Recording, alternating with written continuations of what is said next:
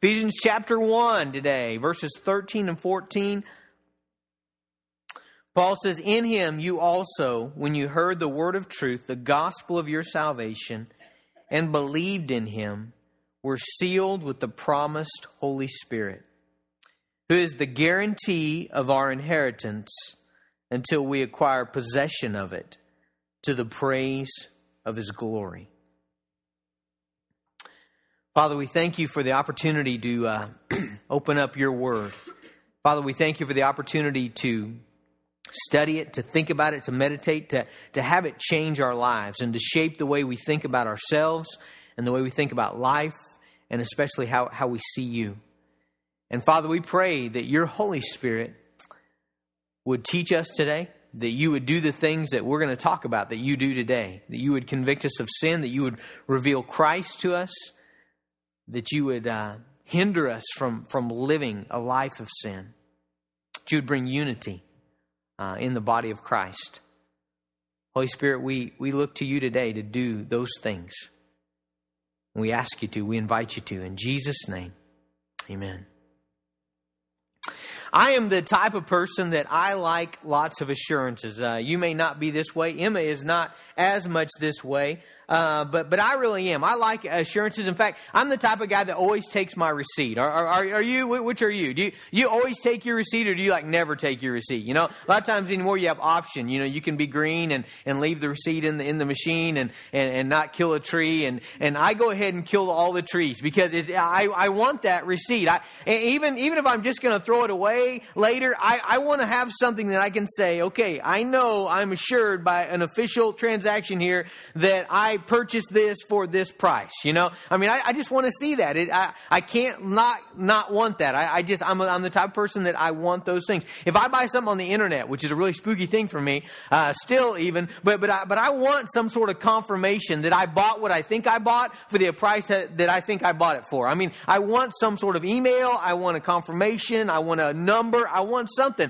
And I think part of that comes from I've had some bad experiences when I didn't have that. Okay, when I didn't have some sort of assurance of what was transacted. I've been in bad situations before. I think I've told you the story about us being in Miami Airport late at night. It's like 11 o'clock. We still had like a 4-hour drive to Key West, and we're at this rental car place, and I am telling this person in front of me, we have a reservation. We rented a car with you, you know, and they're telling me, no, you didn't. Okay, and I didn't have any confirmation. I didn't have a piece of paper. I didn't have a number. You know, they asked me, do you have your confirmation? No, I don't. It's someone, you know, do you have this? Do you have that? No. You know, and so we go through this miserable, you know, hour or so of me trying to tell them I have a reservation and them telling me I don't have a reservation. And indeed, I did have a reservation at a different car company at a different location, but I had one, but it wasn't the right one. And so I've had these bad experiences. We've had flight things that came about where, you know, we thought we were here and we weren't really there. And man, I tell you, when they moved to ticketless flying, that was hard for me, you know. I remember the first time we flew ticket, I'm like, honey, we don't have any tickets, you know. I mean, the whole time there, I'm thinking,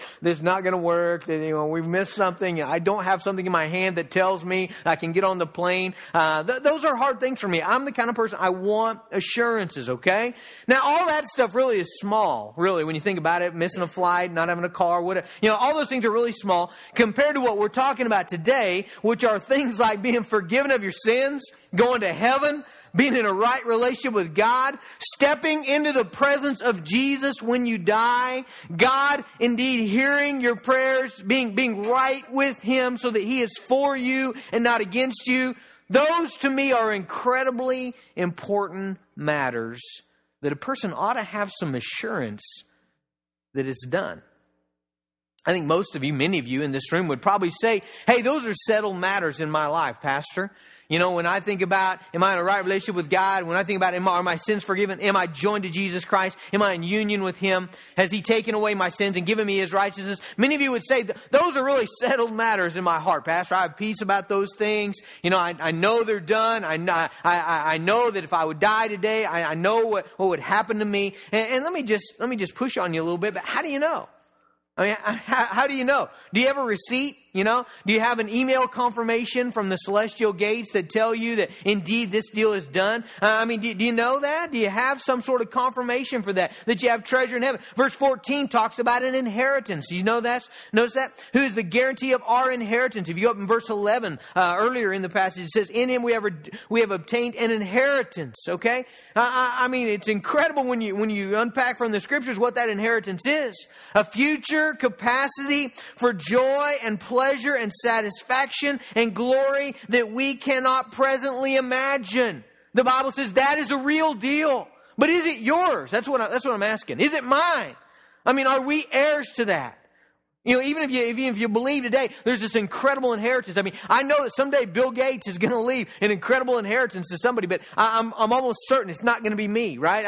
I'm not an heir to that, okay? And so maybe you receive even today what the Bible says about what Jesus has done and what He's given and what's coming for those who are in Christ. But here's the thing. How can you be sure? What is your assurance that belongs to you today?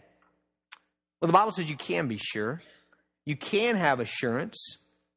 And it comes in the form of being of a seal, really. A seal and a guarantee are the two images that are used in verses 13 and 14.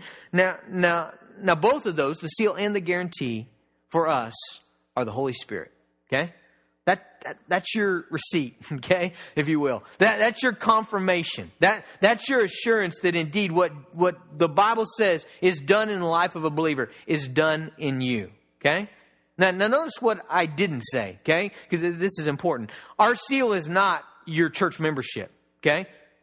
That's not your guarantee. Your guarantee is not that you prayed a prayer. Your guarantee is not that you have a baptismal certificate. Okay, none of those things are your guarantee, and the Bible is clear about that. It never says those things are your guarantee. So what you should not do today is you should not say, "I know that stuff is mine because I'm a member of Lincoln Avenue Baptist Church. I know that I have the inheritance of Christ because I have a baptismal certificate, and Pastor Jason signed his name." Okay, I did sign my name. If I was baptized by you, we did send you a certificate. Hopefully, if we didn't, let us know. We'll get that done. But that's not your assurance.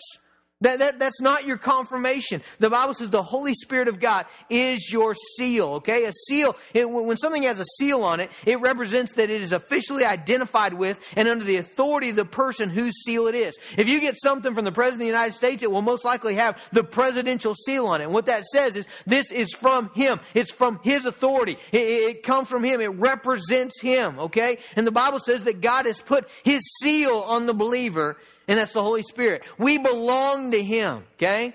Now, Northwest Oklahoma, maybe rather than a seal, we should use an image that would maybe be more culturally relevant to us, or to the way I grew up anyway, and that's branded. You ever seen a steer get branded? We did that a lot growing up, and okay, that's basically what you're doing is you're marking them and saying, this belongs to me.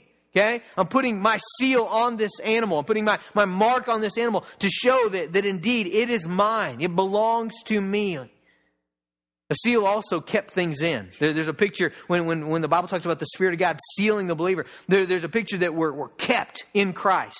Remember what they did at Jesus' tomb? After they put Him in it, they sealed it. Remember that? They put the Roman seal on it, all right? And they put guards around it. It's a picture of keeping Him in. Supposedly tried to keep Him in. They couldn't keep Him in. Today, if you buy something from the store, most likely, almost everything has a seal on it, doesn't it? There are certain water bottles that it takes a chainsaw to get into them because they've sealed them, so tightly, to show that this thing is authentic. It's not been tampered with. It's sealed in. Okay, all those pictures are what the Spirit of God does in our life. And then look at verse 14. There's a different image there. So verse 14 says, the Holy Spirit is the guarantee of our inheritance. Okay? Now that word guarantee means the down payment or the first installment or the pledge. Okay, it's the image of when you buy something. Let's say you buy a house and you have to put a down payment down. Okay, that's the guarantee, right? You put so much money down, and that money down is a promise that more is coming, right? Okay, and so the Bible says God has given us a down payment. God has put something down to show us, to guarantee us, to confirm in us that more is coming. Okay. Probably the most common sort of guarantee today would be an engagement ring. In 1990, I believe it was, I gave Emma an engagement ring. And when I gave her an engagement ring, what that was about was I was saying there's a promise of more to come here. We're in a binding relationship now, and I am promising you that soon there's going to be a wedding. You know, I mean, we didn't do a perpetual engagement. You know, the engagement wasn't the thing. I didn't say, "Well, honey, here's your engagement ring. Now we're done. We're engaged. We're just going to stay engaged." You know, no, we didn't do that. The engagement ring was a promise of something more to come. If there was never to be a wedding, then the engagement ring didn't mean much. Okay, and so it's a promise of something to come. It's a guarantee of more to come. And so the Holy Spirit is the guarantee that there's more coming for us, and that more is this inheritance. Okay, look again, verse 11. In Him, in Christ, we have obtained an inheritance, having been predestined according to the purpose of Him who works all things according to the counsel of His will. And then again in verse 13, in Him, when you heard the word of truth, the gospel of your salvation, and believed in Him, you were sealed with the promised Holy Spirit, who is the guarantee of our inheritance. Okay? There is an inheritance coming. The Bible says it's incredible. Okay? I mean, the most incredible inheritance you can imagine. Let's just start out with immortality. Okay? Try buying that at the mall. Okay? Try buying that anywhere. All right? Actually, people do try to buy that at the mall in a way. You know, they try to do things and buy things and have things done that make them look younger, but none of that really works in the end. But the Bible says part of your inheritance is immortality, that you'll never truly die, that you'll live forever in eternity with Jesus Christ, and not just live forever. You know, just living forever would not be that great, would it? I mean, even on this earth, you can live so long that pretty much it's time to die because your body's breaking down and your mind is breaking down, and it's not really a quality of life. But Jesus says you're going to live forever in the fullness of joy and the pleasures forever. You're going to live forever in a place and in a body, a new resurrection body that will be glorious. Folks, our inheritance includes freedom from sin in a world without sin, without death. Our inheritance includes, and this is the most of all, we'll talk about this more here in just a minute, is more of God. That's your inheritance, is more of God. Nothing and no one can satisfy your soul, your heart, your mind like God. We were made for Him. And I know some of you get that. You get a small portion of it. I get that. I get a little bit of that. I understand that in my mind and my heart that I'm made for God. And there's only nothing that satisfies me like God. And our inheritance is more of God, more of this perfect relationship with perfect rest and perfect peace and perfect joy and perfect fullness of joy. And we don't have all of that yet, do we?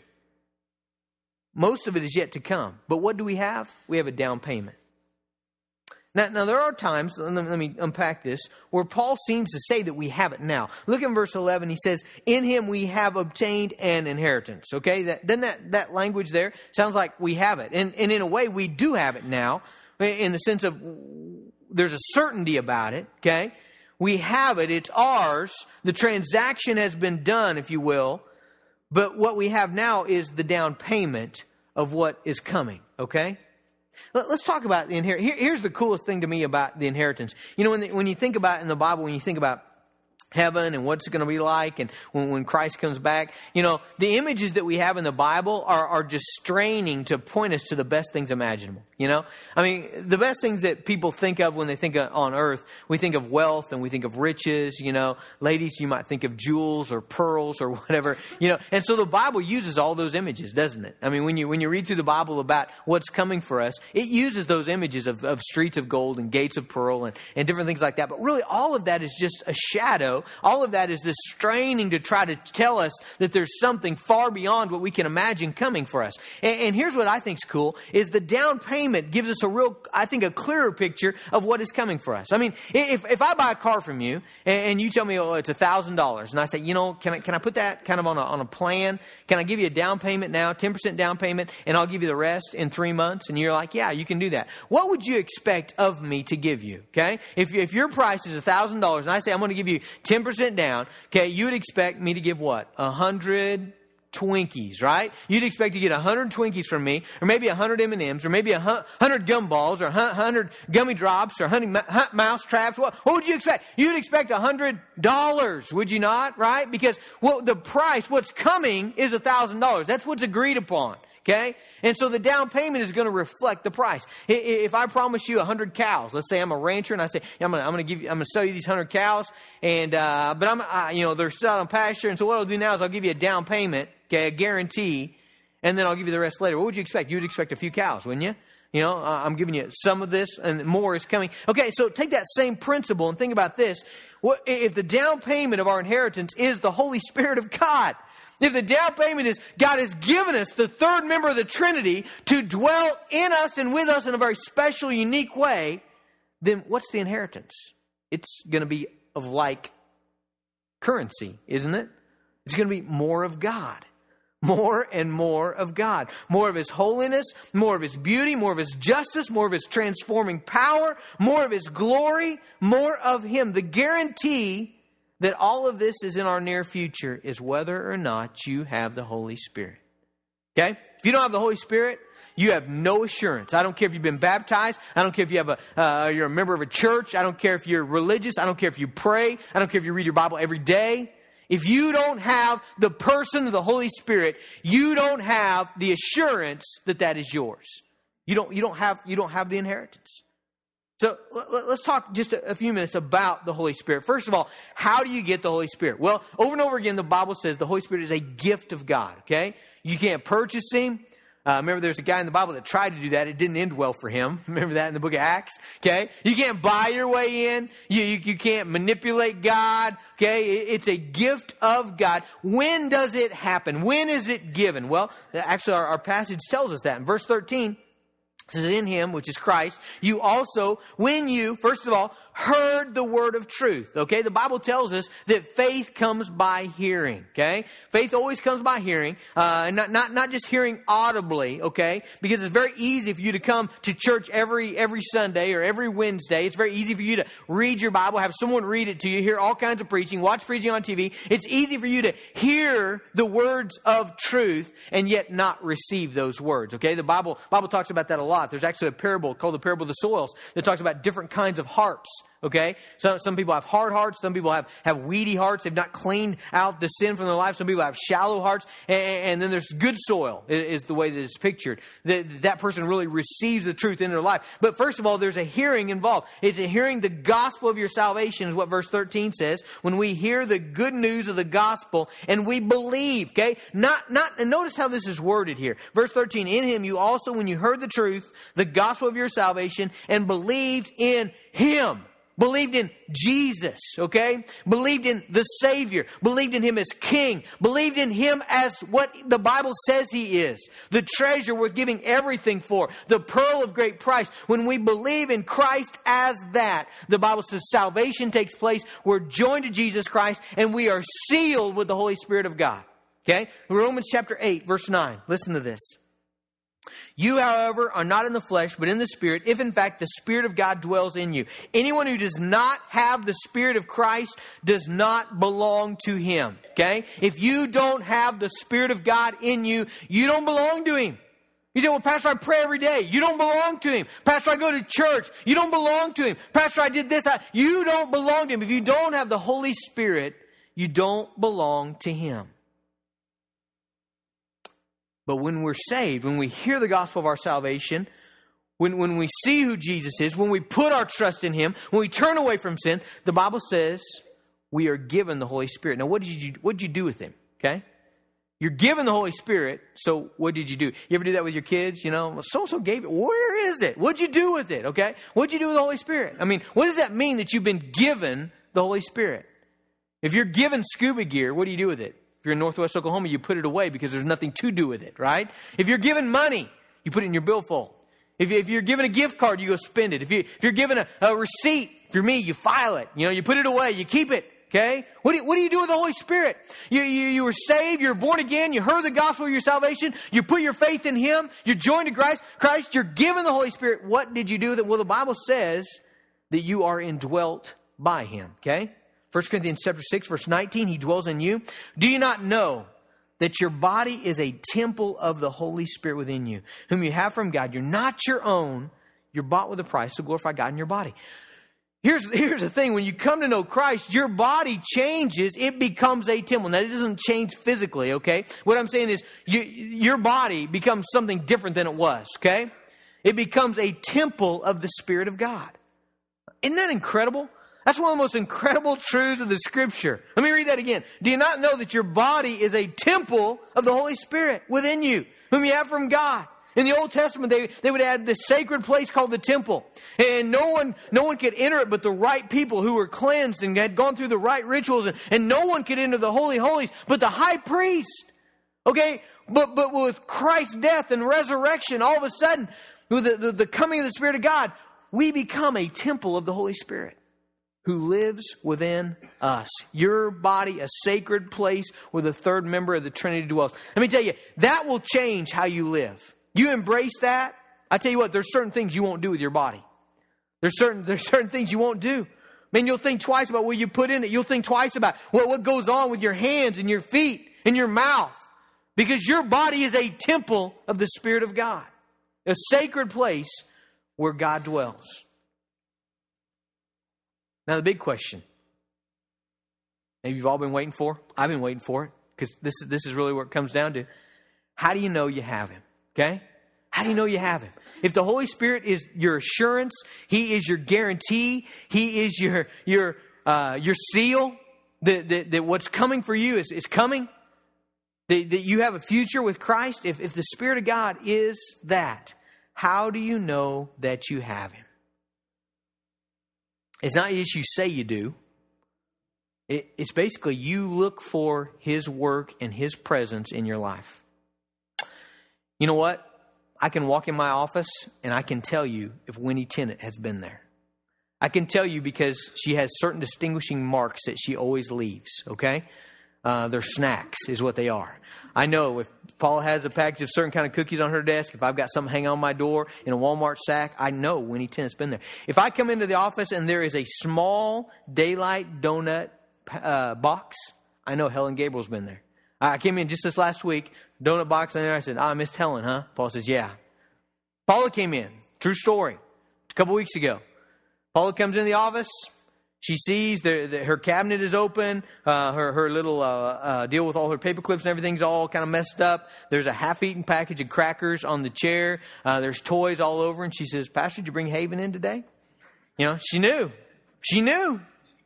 Why? There's some distinguishing marks that person has been there, okay?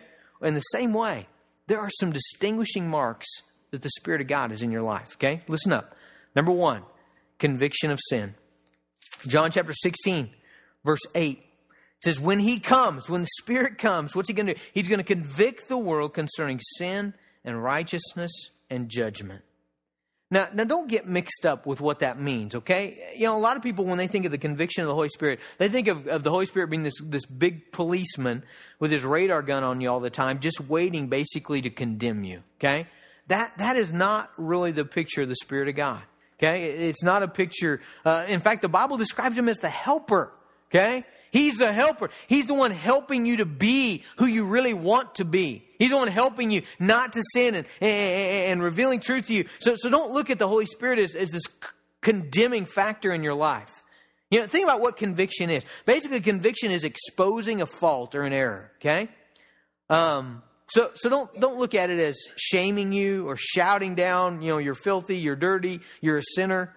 In fact, when that happens, I think most of the time it's the devil. You know what the Bible says about the devil? He's the accuser of the brethren, okay? The devil wants to beat you down. He wants to be critical. You know, a lot of people are that way. A lot of people are fault finders. They're critics. I mean, they're just waiting. They're just looking, you know, to point out the errors in your life, okay? That's a different thing. That's really not what the conviction of the Holy Spirit looks like. John 15:26. Says the Holy Spirit is the Spirit of truth, okay?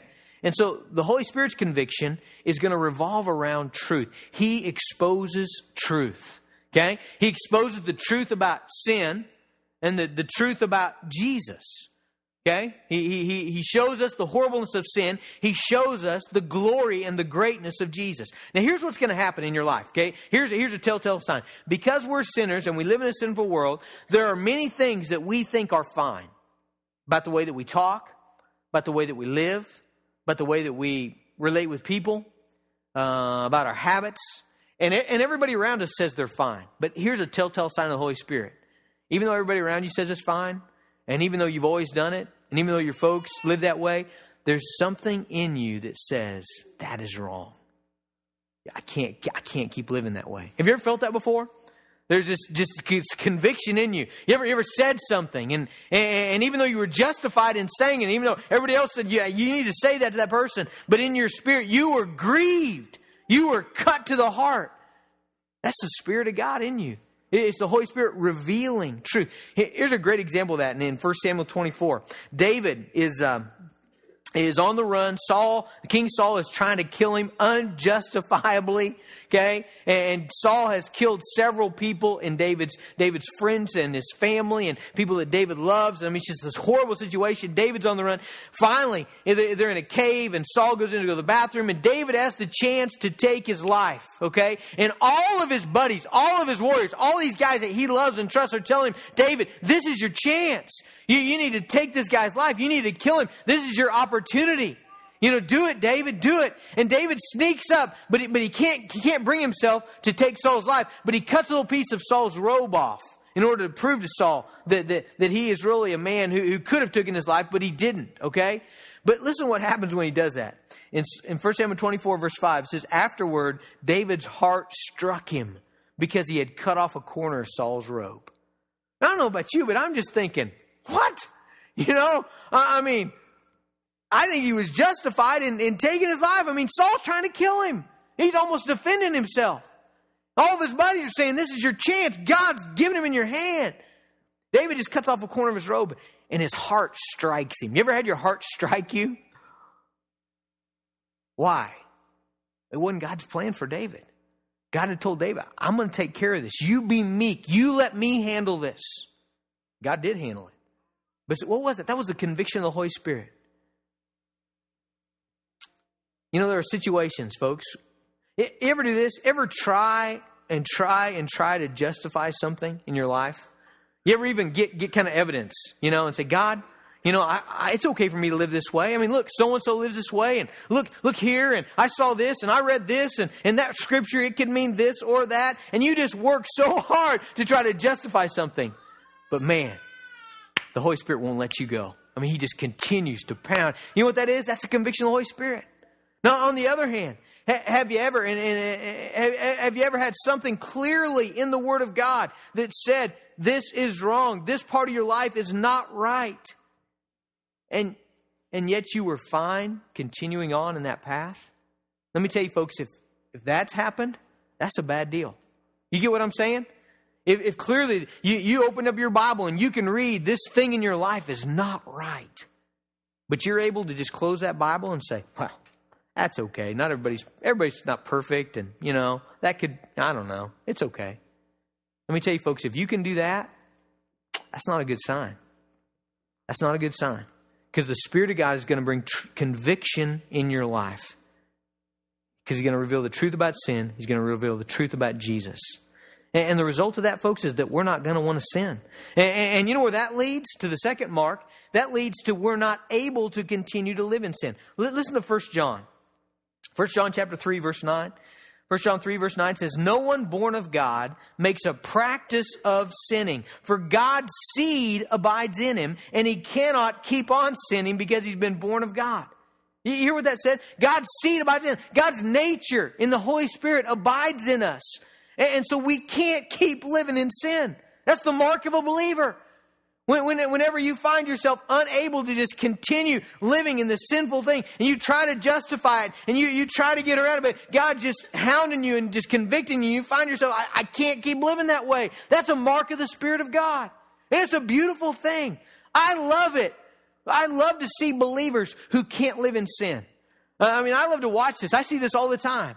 Somebody will come in and, man, they're just angry and they're just unforgiving and something's happened and they're hurt deeply. And they're like, I'm so mad and I'm done with this. And and I try to encourage them and comfort them. And when they leave, I'm just thinking to myself, you know what? It's going to be okay.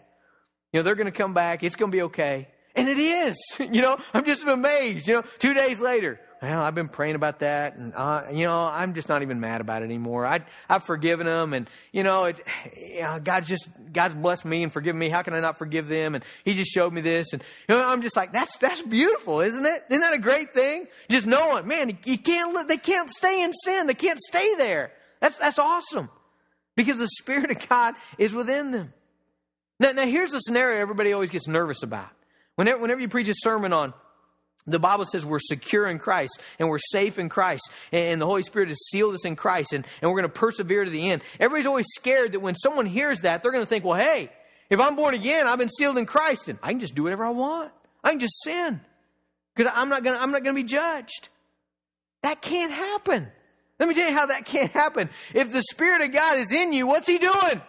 He's convicting you of sin. He's revealing Jesus to you. He's not letting you live in sin. It's an impossible situation. A born-again believer cannot do that. If someone can do that, if someone's like, hey, I made a decision at Falls Creek, I'm saved, I got the Holy Spirit, I'm good, I'm just going to live however I want, and they stay in that, let me tell you, they don't have the Spirit of God. They're not a believer. But the Spirit of God is going to produce conviction. He's going to reveal Christ. He's going to keep them from living in sin habitually.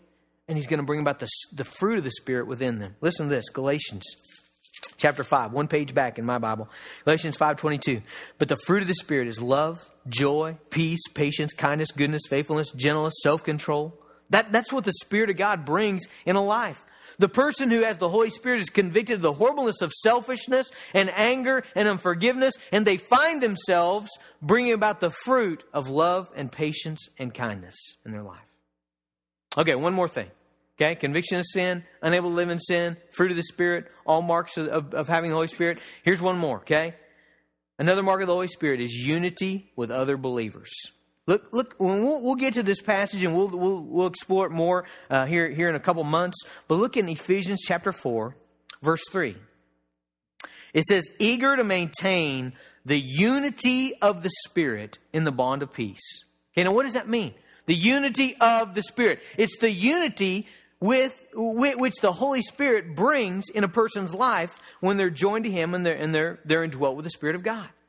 And Ephesians says, be eager, give effort, have diligence to maintain this unity that already exists.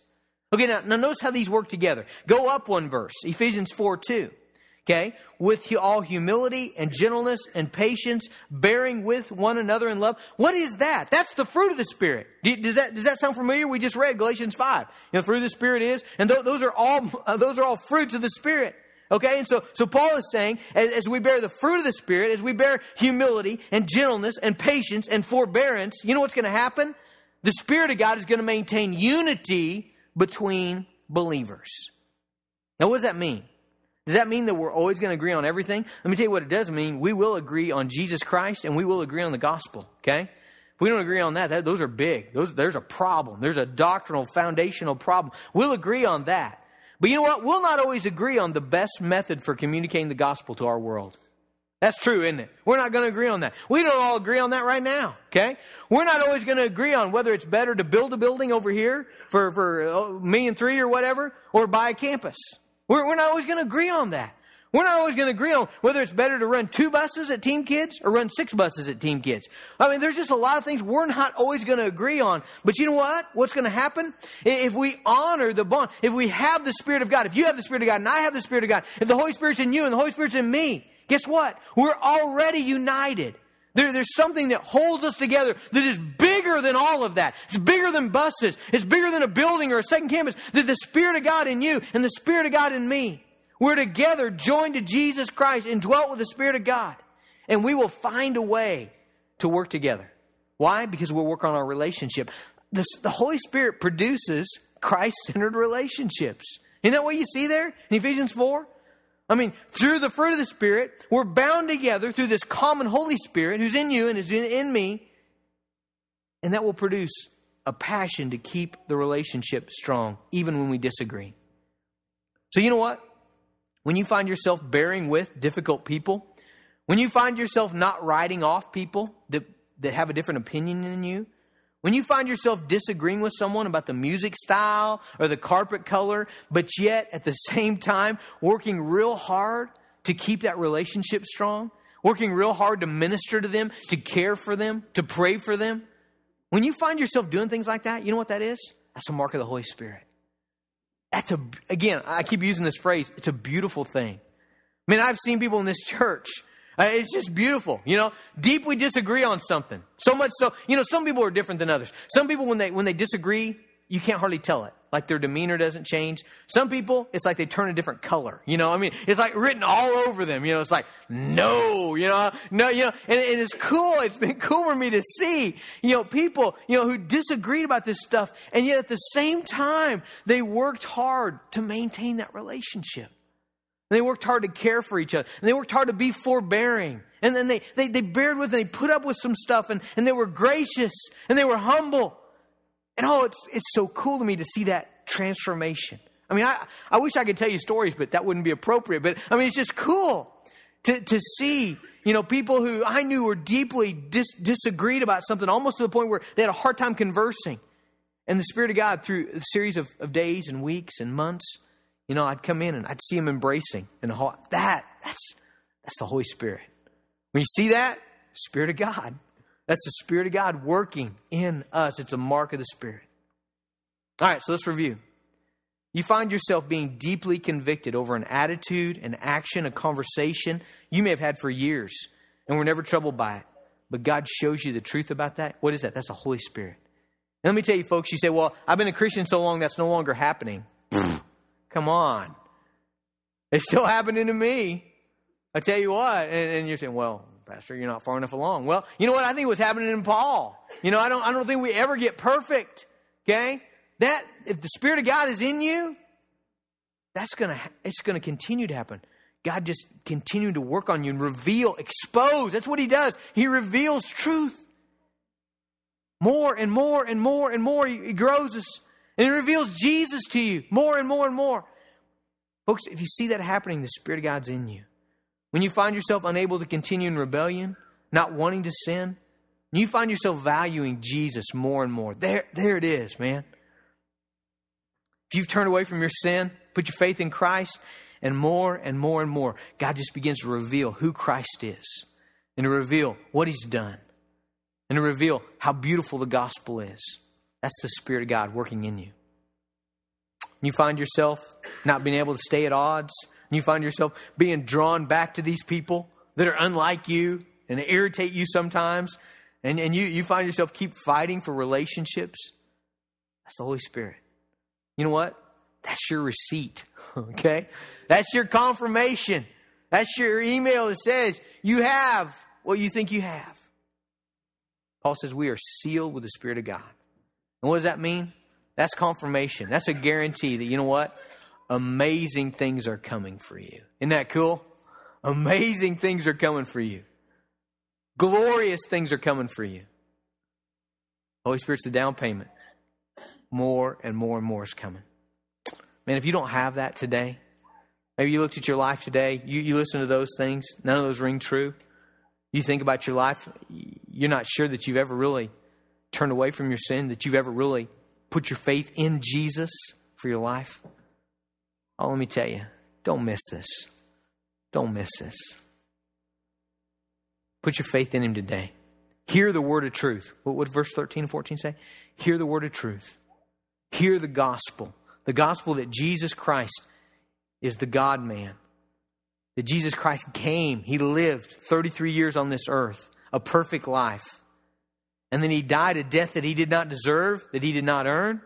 But He died it for you. He was crucified, brutally tortured and beaten and hung to die on a cross for your punishment, for your sins, that He might take your sins upon Himself and die for them. And then He rose from the dead 3 days later. And He sits at the right hand of the Father today, saying, whosoever will come to me, believe in me, put the trust in me, I'll save them, I'll forgive them. I'll send my Spirit into their hearts to live in them, to change them, to make them like me.